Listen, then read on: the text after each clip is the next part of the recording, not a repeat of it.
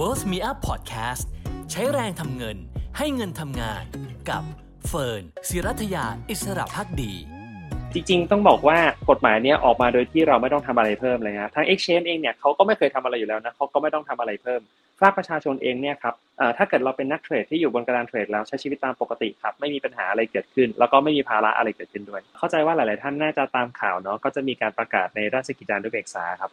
เป็นพระราชกฤษฎีกาเนาะเป็นการยกเว้นภาษีมูลค่าเพิ่มฉบับที่744กับ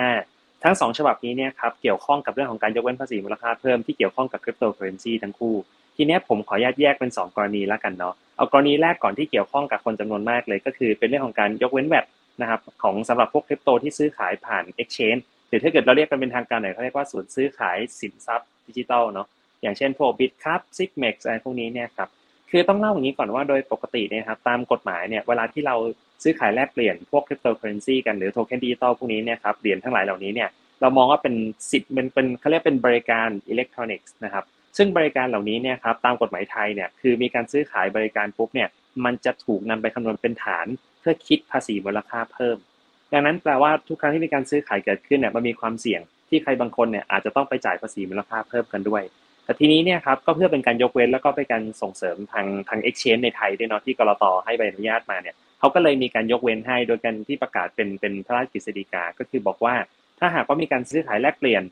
พวกเหรียญคริปโตเนี่ยเกิดขึ้นใน Exchange ไทยนะครับที่รับอนุญาตเรียบร้อยแล้วเนี่ยเขาบอกว่าเรื่อง VAT เนี่ยลืมไปได้เลยไม่มีงั้นแปลว่าทางฝั่งของผู้บริโภคนะครับ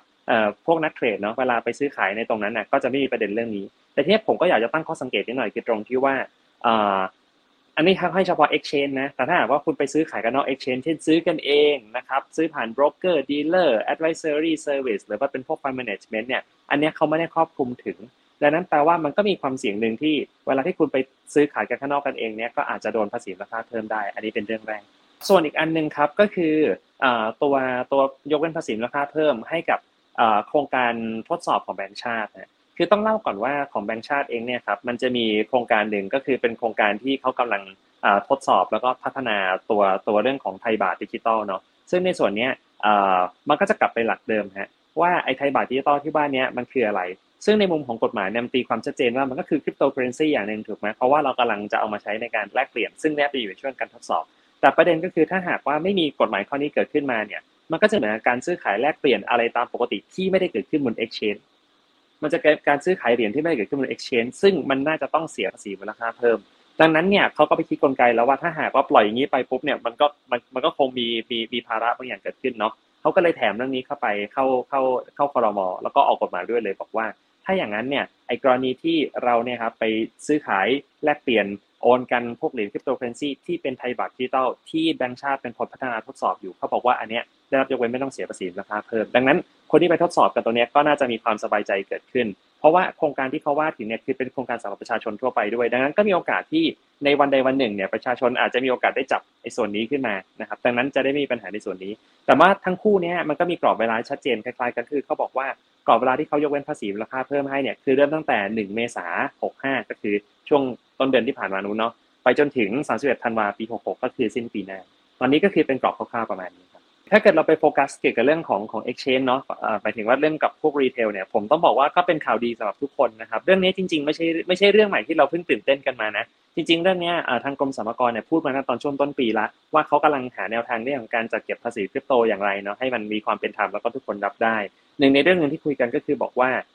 เขาบอกว่าไอ้การซื้อขายคริปโตเคอเรนซีหรือการโอนคริปโตเคอเรนซีเนี่ยมันเป็นบริการอิเล็กทรอนิกส์นะครับพอเป็นบริการปุ๊บเนี่ยก็ต้องเสียภาษีมูลค่าเพิ่มแต่เอาเถอะทางสรรพากรก็ไปเจรจากับรัฐบาลมาให้คือบอกว่าถ้าหากว่าเป็นการซื้อขายผ่าน Exchange ที่กลต.ให้ใบอนุญาตแล้วเขาบอกว่าเขายกเว้นไม่ต้องเสีย VAT ให้ดังนั้นเนี่ยผลลัพธ์ที่มันดีที่มันเกิดขึ้นตามมาก็คือพวกเรานะครับที่เป็นนักเทรดเนาะก็คือเวลาเราซื้อขายมีกำไรก็เสียภาษีกันได้ตามปกติแต่ไม่ต้องไปนั่งวุ่นวายเกี่ยวกับเรื่องของภาษีมูลค่าเพิ่มละอันนี้ก็ตัดภาระในส่วนนี้ไปเมื่อตัดภาระในกลุ่มของผู้บริโภคก็คือเป็นพวกนักเทรดไปปุ๊บเนี่ยต้นทุนเขาน้อยลงเนาะแสดงว่าวอลุ่มมันก็จะไม่มีอุปสรรคทางฝั่ง Exchange ก็แฮปปี้เพราะว่าแปลว่าถ้าคนมาเทรดบนกระดานเขาไม่มีความเสี่ยงเรื่อง VAT วอลุ่มมันก็น่าจะเข้ามาในขณะที่ถ้าหากว่าคุณไปซื้อขายกันเองนอกกระดานเทรดหรือไปที่อื่นเนี่ยมันก็มีความเป็นไปได้ว่าฝั่งของผู้บริโภคเองอาจจะต้องโดน VAT ดังนั้นเนี่ยไอ้นโยบายนี้ก็น่าจะช่วยส่งเสริมให้ Exchange เนี่ยทำงานง่ายขึ้นแล้วก็ดึงดูดให้นักลงทุนเนี่ยอยากจะมาซื้อขายกันผ่าน Exchange ไทยมากขึ้น อันนี้ก็น่าจะเป็นผลดีที่น่าจะเกิดขึ้นครับจริงๆก็พูดได้นะเพราะว่าในเรื่องนี้ครับปกติเนี่ยเวลาที่มันมีการประกาศกฎหมายมานะเขาก็จะมีเหตุผลของเขาข้างหลังอยู่ว่าทำไมถึงมีการประกาศกฎหมายฉบับนี้ออกมาเช่นประกาศพระกฤษฎีกาฉบับนี้ออกมาเพื่ออะไรเนี่ยซึ่งจุดที่น่าสนใจคือทั้ง2ฉบับนี้เป็นเรื่องของการส่งเสริมการพัฒนาทั้งสิ้นอย่างเช่นตัวแรกฉบับที่744ครับที่เราพูดถึงว่ายกเว้นแวตให้กรณีที่ซื้อขายผ่าน exchange เนี่ยเขาก็บอกเลยว่าเพื่อเป็นการส่งเสริมการซื้อขาย cryptocurrency ใน exchange เพื่อที่ว่ามันเป็นการทำให้ธุรกิจนี้มันพัฒนาได้ก็คือมีต้นทุนที่มันต่ำลงอันนี้คือผมตีความให้เนาะอันนี้คือเป็นเรื่องของเป็นการส่งสัญญาณเรื่องการพัฒนาซึ่งเขาสัญญาว่าเขาจะทำเขาก็ทำจริงๆแต่อีกเรื่องนึงก็คือโครงการพัฒนาและทดสอบตัวไทยบาทดิจิตอลของแบงก์ชาติเนาะที่เขาก็มายกเว้นให้ในการที่แบบโอนคริปโตเคอเรนซีที่เป็นไทยบาทดิจิตอลตรงนี้ขึ้นมาเนี่ยในเหตุผลตรงนั้นก็เขียนชัดเจนเหมือนกันครับว่าเพื่อประโยชน์ในการพัฒนาเรื่องนวัตกรรมทางการเงินเนาะซึ่งในส่วนนี้เองผมก็เริ่มเห็นภาพแล้วว่าการยกเว้นขึ้นมาเนี่ยครับมันเป็นเรื่องของการส่งเสริมถ้ามองในเรื่องของสัญญาณที่ดีก็ถือว่าเป็นสัญญาณที่ดีมากครับอันนี้ก็แน่นอนคือภาษีเงินได้เนาะก็ภาษีเงินได้หลักเบสิกเลยครับก็คือว่าถ้าหากว่าคุณเทรดไม้ใดมีกำไรก็จดกำไรไปด้วยนะครับเพราะนั่นก็กำไรที่คุณต้องไปเสียภาษีถ้าหากว่ามีขาดทุนสิ่งสำคัญก็คือถ้าขาดทุนเนี่ยขาดทุนที่ไหนถ้าหากว่ามันการซื้อขายแล้วมีผลขาดทุนเกิดขึ้นเนี่ยถ้านอก exchange ไทยที่ได้รับอนุญาตจากกลต.อันเนี้ยเอาผลขาดทุนมาหักจากกำไรเมื่อสักครู่ไม่ได้ดังนั้นถ้าหากว่าเรื่องขาดทุนนะครับถ้าเป็นไปได้อยากให้เกิดขึ้นในกระดานเทรดที่เกิดใน exchange ในไทยเนาะซึ่งมันจะแก้ปัญหาตรงนี้ได้ว่าขาดทุนตรงนั้นไปหักออกจากกำไรได้อันนี้ก็น่าจะเป็นเรื่องนึงที่บางคนอาจจะยังงงๆอยู่แต่ก็ฝากเตือนไว้ครับอยากชี้แจงอย่างนี้ครับว่าสำหรับเรื่องของภาษีคริปโตเคอเรนซีเนี่ยไม่ว่าจะเป็นเรื่องของภาษีเงินได้หรือว่าเป็นภาษีมูลค่าเพิ่มเนาะแต่ตอนนี้เนี่ยก็มีความชัดเจนขึ้นประมาณนึงแล้วแต่ว่าก็ยังเป็นเรียกว่าเป็นกฎหมายที่มีความใหม่ประมาณนึงดังนั้นเนี่ย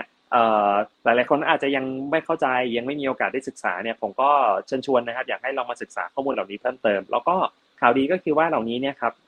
พวกกติกาเหล่านี้เนี่ยมันยังมีโอกาสที่จะปรับปรุงพัฒนาอะไรต่อไปได้ผมคิดว่าสิ่งหนึ่งที่เราสามารถทำได้คือถ้าหากว่ากติกาตรงไหนมันดูไม่ make sense มันรู้สึกว่ามันยังมีภาระจนเกินไปหรือว่ารู้สึกว่ามันยังไม่ตอบโจทย์อะไรมากผมคิดว่าตอนนี้เลยมีโอกาสที่จะมีการพูดถึงนะครับในสังคมของคอมมูนิตี้ของพวก digital asset แล้วก็อาจจะผลักดันให้เกิดความเปลี่ยนแปลงขึ้นมาได้เพราะตอนนี้ทางสรรพากรก็บอกว่าเขาก็เปิดรับฟังแล้วเขาก็พยายามจะผลักดันแก้ไขหลายๆเรื่องอยู่อย่างเช่นเรื่องของหักภาษีให้จ่ายเป็นภาษีเสร็จเด็ดขาดภาษีสุดท้ายเป็น final tax ทำได้ไหมอันนี้ก็อยู่ในระหว่างการศึกษากันนะครับว่าแบบเหมือนกับเป็น transactional tax เนาะคือจ่ายภาษีไปตอนที่เทรดแล้วจบอันนี้ก็เป็นเรื่องนึงที่กำลัง voice กันอยู่ผมคิดว่าความเปลี่ยนแปลงน่าจะมีเกิดขึ้นในอนาคตแน่นอนระหว่างนี้ก็ศึกษาครับว่ากฎหมายปัจจุบันคืออะไรเนาะแล้วเราจะได้เทรดด้วยความปลอดภัยและไม่มีความเสี่ยงเกี่ยวกับเรื่องภาษีย้อนหลังในอนาคตครับ